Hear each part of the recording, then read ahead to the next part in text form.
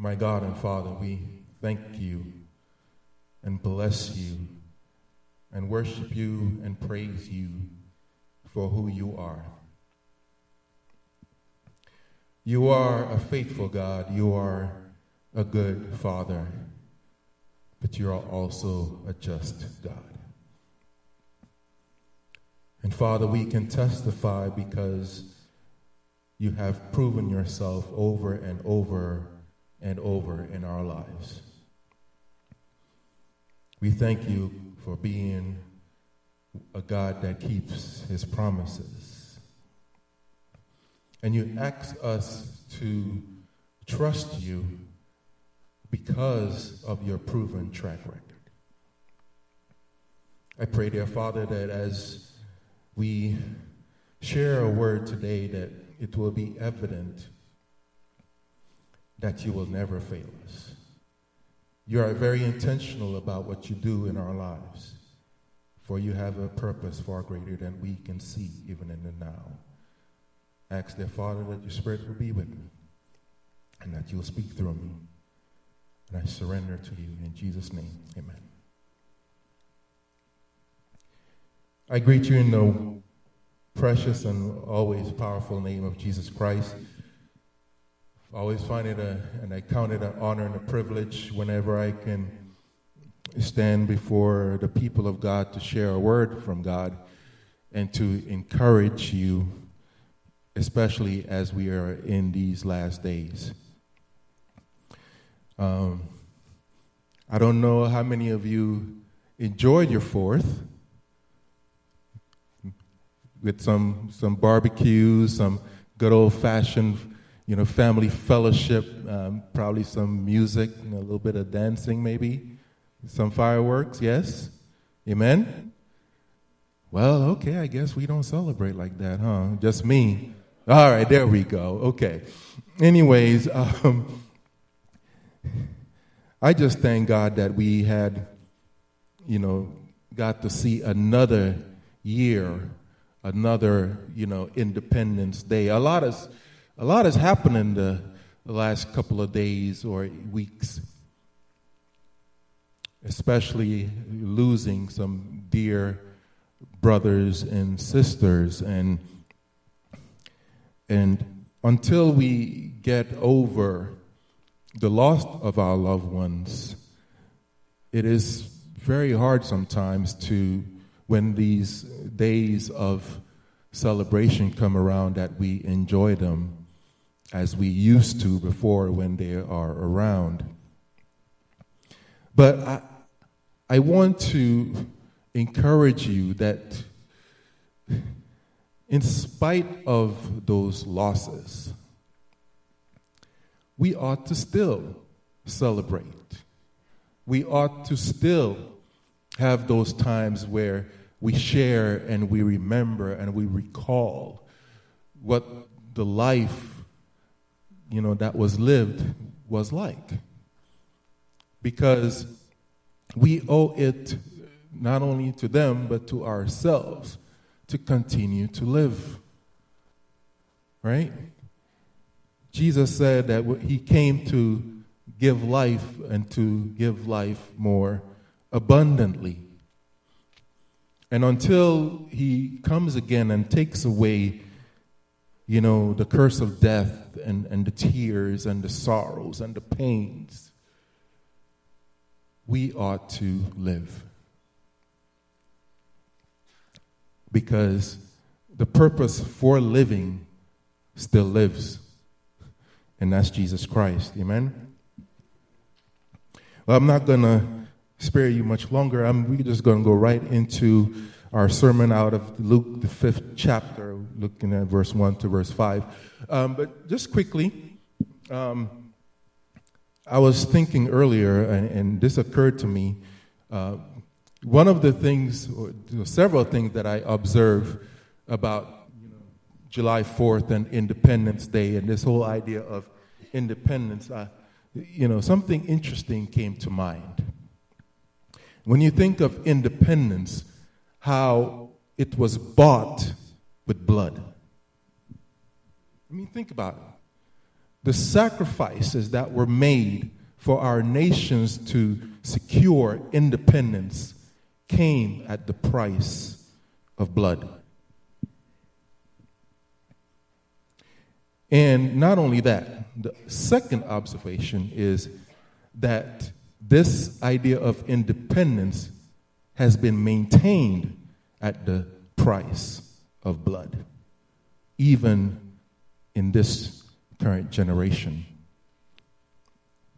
Which brings me to the idea that our salvation, what brought us our freedom, the curse of sin, came at the price of blood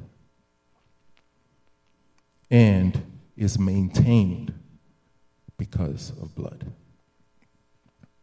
I just thought that, and I give God praise because it makes me look at July 4th and independence totally different. Whether it's celebrated with fireworks or not, I'm going to still rejoice in the fact that I am free. I'm no longer a slave. If I am a slave, I'm a slave to the one that bought my freedom, and I'm okay with that. Because the price that was paid was costly. And I live my life sharing that good news because there are others out there who are still caught up in sin and a slave to it. And they need to know that freedom that I have enjoyed, that they too can enjoy. Luke chapter 5. It recalls a story, probably not a familiar one, but a story nonetheless in the early stages of Christ's ministry. In my study, I was looking at the harmony of the gospel, as they would say, and noticed that when he was baptized, when he was tempted, when he preached his first words, they seem all found in the Gospels.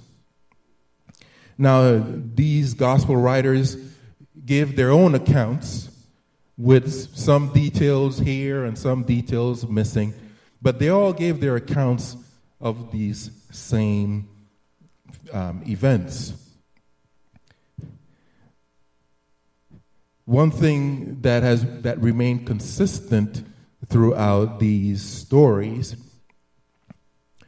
was Christ's fame that went out because of the many miracles that he did. Another observation that I found is that many of the miracles that were done, quite a few, were done on the Sabbath. So not only are we reminded of, God's work in creation, but we also are reminded of God's work in restoration. And it was in that observation that we've come to Luke, the 5th chapter, because the other Gospels talks about the calling of the disciples. But it's only Luke that recalls this particular event in the calling of the disciples. Now, I also observed one thing, that Christ did not just preach on the Sabbath. The preaching was done all throughout the week. Amen? It's just so happened that the gospel writers recalls some of the greater miracles on the Sabbath. But that does not diminish the other miracles that were done during the week. What does that tell me? It tells me that I need to be preaching and telling people about the good news every day. And that you should be doing the same. It is not only when we meet with each other one time or two times that we share of, this good news and what Christ has done. No, this is an everyday 24/7 experience that we have with Christ. And others need to know about it. So here we go. We come to Luke chapter 5, and the backstory is, as we mentioned, Christ has been baptized. The Bible says that the Spirit takes him and leads him into the wilderness to be tempted of the devil. You mean to tell me that that God leads us into situations that could be harmful to us?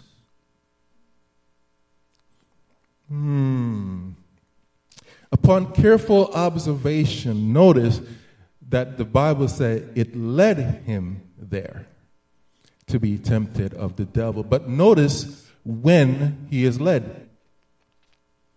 It is not before his baptism. It is not before he is endowed with the Holy Spirit. It is afterwards. In other words, it tells me that even if I'm led into a situation that could be harmful to me or have adverse effects on me, God always equips me before the situation. He does not leave me vulnerable. He provides the protection and the means in order for me to go through the situation. Will I come out unscathed? Will I come out unharmed? Maybe not. But just as the Bible says, I am with you, it says.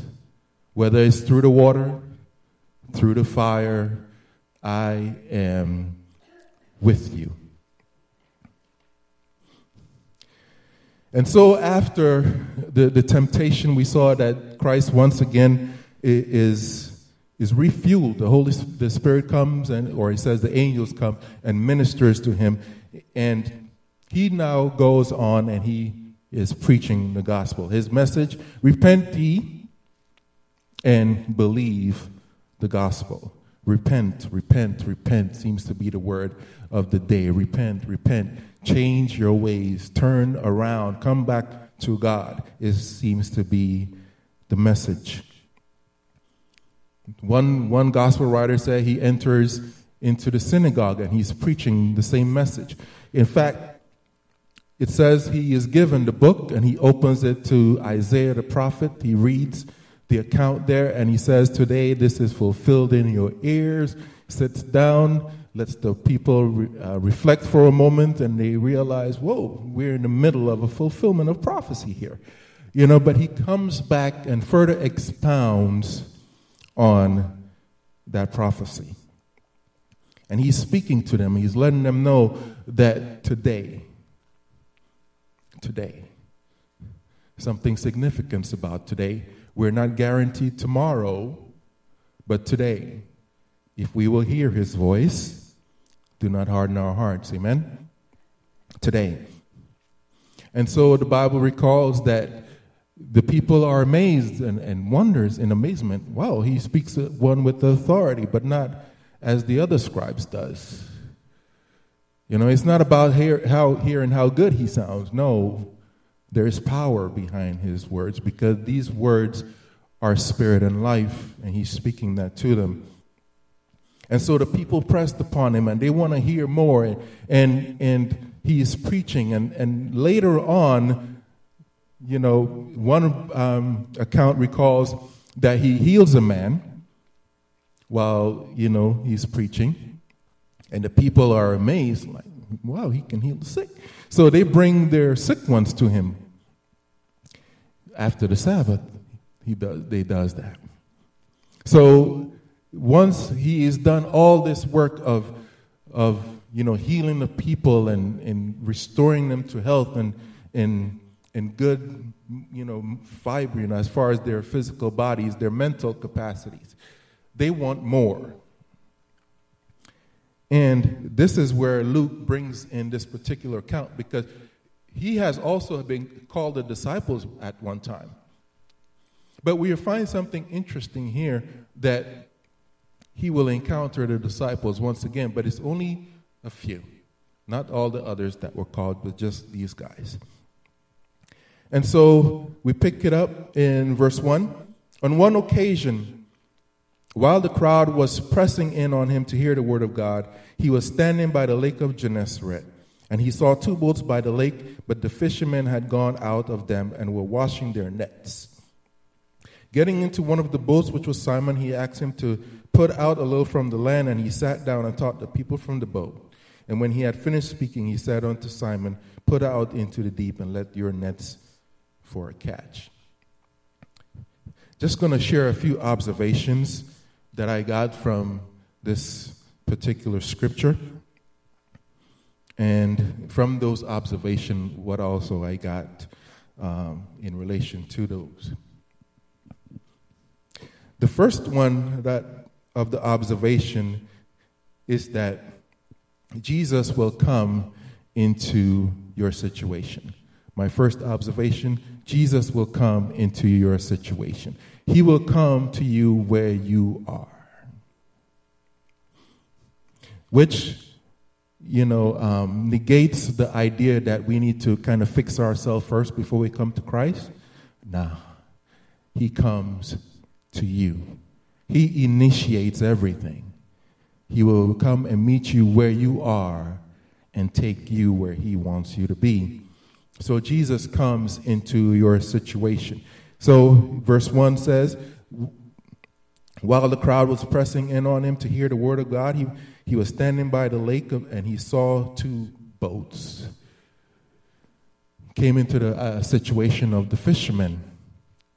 He had a purpose, yes, and he came out and met them where they were. My second observation is that Jesus is very intentional when it comes to you and me. He's very intentional when he comes to you and me. Your encounter with Christ is not an accident, it's not a coincidence. He is very purposeful when it comes to us. See, it's not a coincidence that he knew Simon. It is not a coincidence that he went into Simon's boat. Right? Because we found in an earlier account that when he entered the house of a particular parent, it was Simon's mother-in-law. So he knew Simon, right? But in my study of how is it that he knows Simon like this is because Simon was one of the first one that he was called. But here Simon is fishing. Shouldn't he be with Christ, going about, entering into other cities? He may have.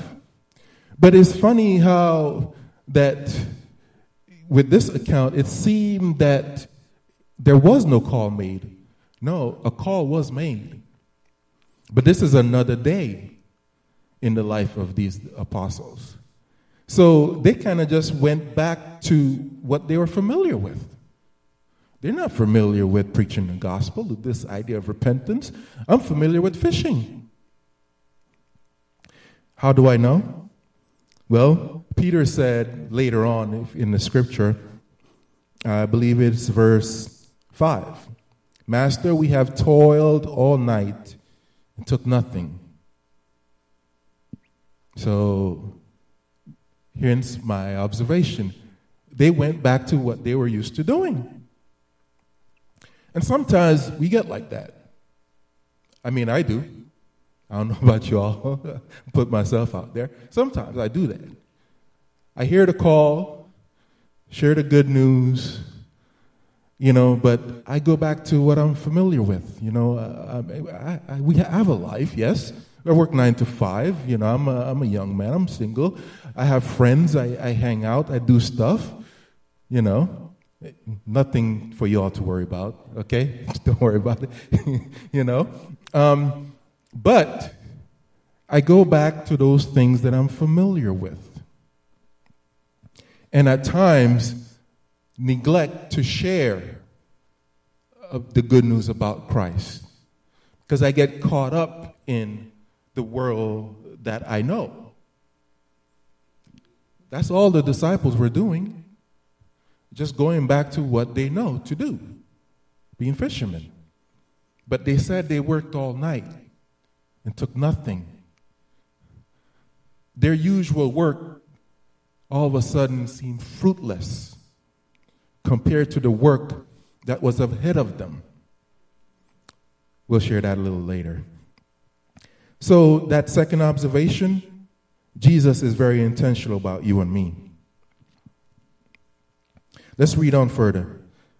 Verse 4. And when he had finished speaking, he was speaking to the crowd now, he said to Simon, "Put out into the deep and let down your nets for a catch." And Simon answered, "Master, we toiled all night and took nothing, but at your word I will let down the nets." My third observation. Even though Jesus gives a word, it is up to you and me to obey. Even though he gives a word, it is up to you and me to obey. To see the miracles, to see the power of God work in your life, we have to obey the word of God. The scripture says faith comes by hearing, and hearing by the word of God. And this is not just any type of hearing, but it's the hearing that moves us to action. Because Peter had seen and heard of Jesus, but this time he's put in a position where he has to act on what he hears. And that's when the true miracle in our lives happens. That's when the true transformation happens, when we act upon the word of God. The Bible tells us that the word is quick and powerful, sharper than any two-edged sword, right? It's life. My next observation, and this one might, catch a little of you by surprise, but you kind of have to get out of your own way. Just get out of your own way. What do I mean by that? Over the time that we have grown up, you have gained certain knowledge, skills, understanding about life. We have attained a certain level of proficiency in our duties. And sometimes those are the things we rely on to navigate to this world. And we do the same when we come into our Christian experience. We use those same knowledge, those same proficiencies in order for us to understand this world that we have come to know by the life we now live as Christians.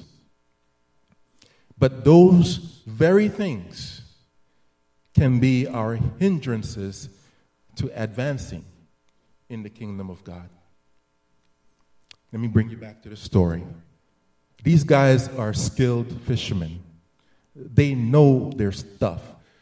They could probably put through a 10-hour course of what it means to fish.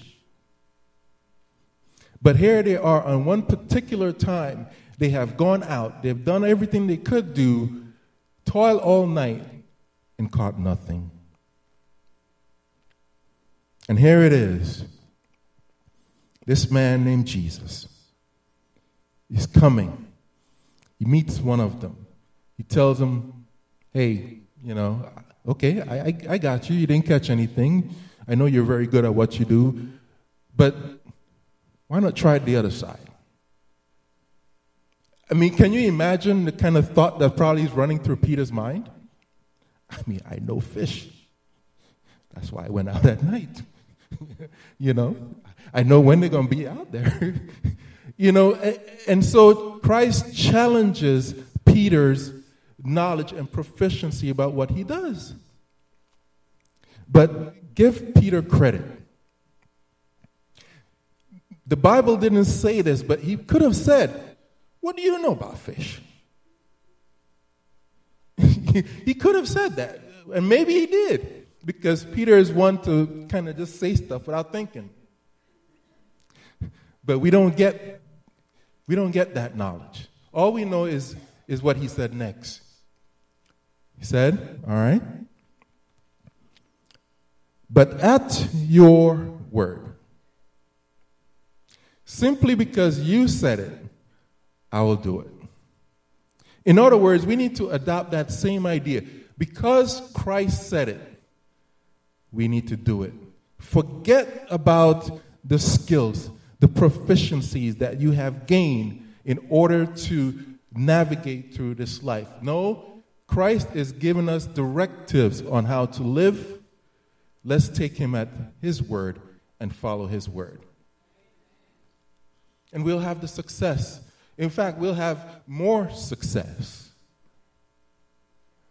Because this world, and we say it a lot, this world is not my home. I'm just a passing through. We say that, but we don't live like that. Well, okay, sorry. I say that, but I don't live like that. How about that? Amen? So I need to start living the way that I preach and speak.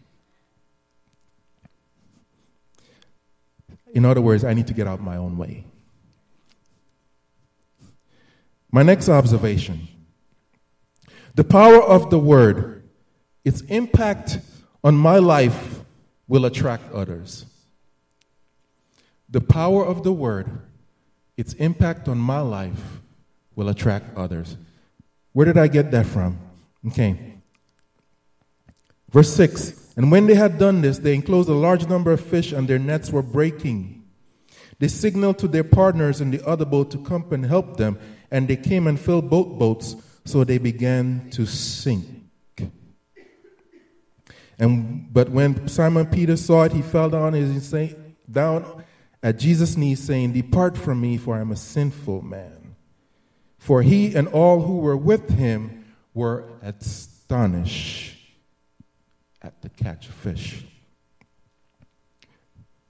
You cannot deny the transformation that happens when the Word of God takes its place in your life. Others cannot miss it. They may be blind and oblivious to it, but they can't miss it. Because there is something different about you this time. So the impact of the word and what it does to your life will attract others. That's why the Bible says, by your fruit. Right? By the fruit. Because it's evident you have spent time with him. He has transformed your life. Your language is different. Your mannerism is different. You don't repel people like you used to. No, they want to know, who are you? What's going on? You know, what's going on up there? Amen? That's the power of the word. My next observation. The revelation of who God is, or who Jesus is in this story, always brings about a revelation of who we are and why we need him. The revelation of who God is and who we are lets us know why we need him. Peter says, "Depart from me, for I am a sinful man, O Lord." Why is all of a sudden he a sinful man? Why all of a sudden he's a sinful man? just doing his regular duties, just fishing, right? We have no recollection. Nothing in the previous chapters tell us of anything that Peter did that we would consider sinful. But he recognizes that he's in the presence of holiness. And that no matter how many amount of goodness that is in me, it is insufficient. It still makes me feel I'm sinful. No matter how many people have told me, oh, you're a good person. No, I am still sinful in the eyes of the one who is holy. And so when I have that encounter with Christ, and I see him for who he is, I recognize that I do need him. And so when we preach the gospel, it takes me back to our study this morning when we were talking about, the Acts of the Apostle, especially Acts chapter 1, verse 8, when Jesus says, "But you shall receive power after the Holy Ghost or the Holy Spirit is come upon you, and ye shall be witnesses of me." We all know about, Jerusalem, Samaria, Judea. But the important word there is witness. It is by the experience and the encounter that you can be a true witness. If you are just repeating what somebody else says, you are not a true witness. A true witness has that first-hand account, that has that experience, so they can say what they have seen and heard with their own eyes and ears, which makes your story a whole lot more compelling to the person you speak to. Yes? We all have such a story. We all do. While some may seem more dramatic than others, some who have gone through a whole lot of stuff in life, from childhood on, your story may not be their story, but you have a story nonetheless. Because you experienced Christ and was changed. That's good enough. Because the whole message, and Christ told the disciples, the whole message this: repentance and remission of sins must be preached through Christ. That's your story. That's the core of your message, and our mission is Christ. My seventh observation, last observation, an encounter with Jesus must lead to a higher calling on your life. That encounter with Christ must lead to a higher calling.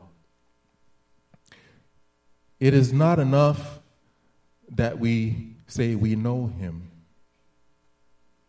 What's greater is that we follow him.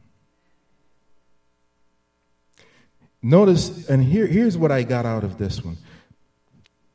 Verse 10. And so also were James and John, sons of Zebedee, who were partners with Simon. And Jesus said to Simon, "Do not be afraid. From now on you'll be catching men." And when they had brought their boats to land, they left everything and followed him. I'm going to wrap this up very quickly.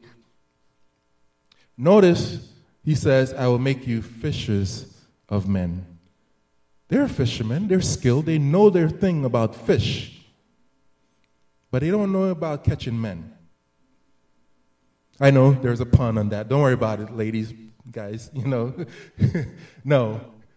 It is all about the purpose here. So, yes, we have to get out of our own way. But here's the wonderful thing about what Christ does. He takes all of those skills, all of that knowledge, all of those proficiencies, and everything that you have gained to make you who you are, and now uses it with a greater purpose in mind. So your job as a secretary has a greater purpose than just serving your particular job. As a mechanic, far greater. As an architect, far greater. You have a far greater purpose now that there is that calling on your life. He does not dismiss the skill. Notice he does not dismiss them from being fishermen. But now they have a greater purpose. It is about the kingdom now. Amen?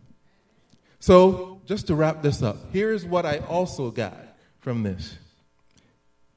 There are 3 things we need to do. First, we need to invite Jesus in. Notice, I said he comes into your situation. He meets you where you are.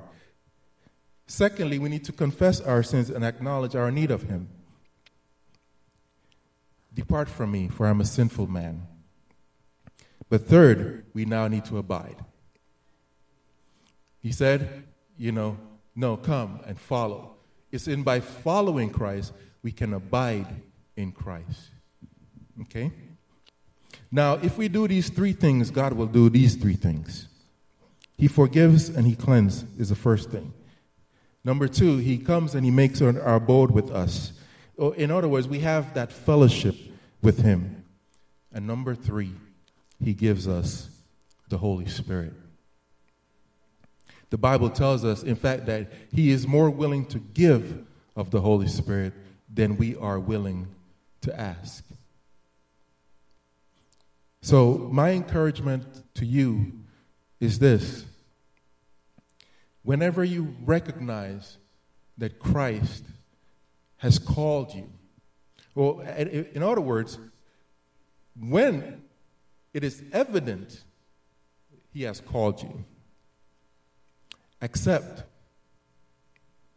and follow and obey and watch your world change. I know that sounds like I'm speaking to someone that may have never known Christ, but there are probably periods of time in our life when we feel like we have not met him. Life does a number on us and we feel we have not met Christ. But I challenge you, dismiss those feelings, because our feelings are like a roller coaster. They go up and down, and they move us through different emotions. But the Word of God still remains true regardless of how we feel. Amen? So, whenever you have your devotion and your time of study, thirst once again for the presence of God. Thirst once again for the Word of God. And thirst once again to follow him. And if we do these 3 things, as I mentioned, God indeed will do those 3 things that I also mentioned. May God bless us, and may he add a special blessing upon your life. But before I pray, if there is anyone here, after hearing these words, wants to make their calling and election sure, I'm giving you the opportunity. I'll say a special prayer for you. You can raise your hand. You don't necessarily have to come up. But I can meet with you and we can discuss, this new life. Secondly, if you have not known Christ and you want to know him, you can also raise your hand. I'll say a very special prayer for you as well. Once again, if today you hear his voice, harden not your heart. He is knocking at that door. Let him in. Okay. Amen. Well, if there is no one, let us pray. Our God and our Father, we want to thank you so much for who you are and what you do in our lives, and how it is evident, Father, that you have initiated this whole idea of transforming us, conforming us into the image of your Son. And we have seen it time and time again, Father. You are not so much concerned about where we are, but you are more concerned about where you can take us. And so, Father, we pray that you'll help us to surrender to your will and to your way, so that we can live the life that you have called us to live and reflect you as we ought to. We thank you, and this is our prayer. We ask it in Jesus' name. Amen.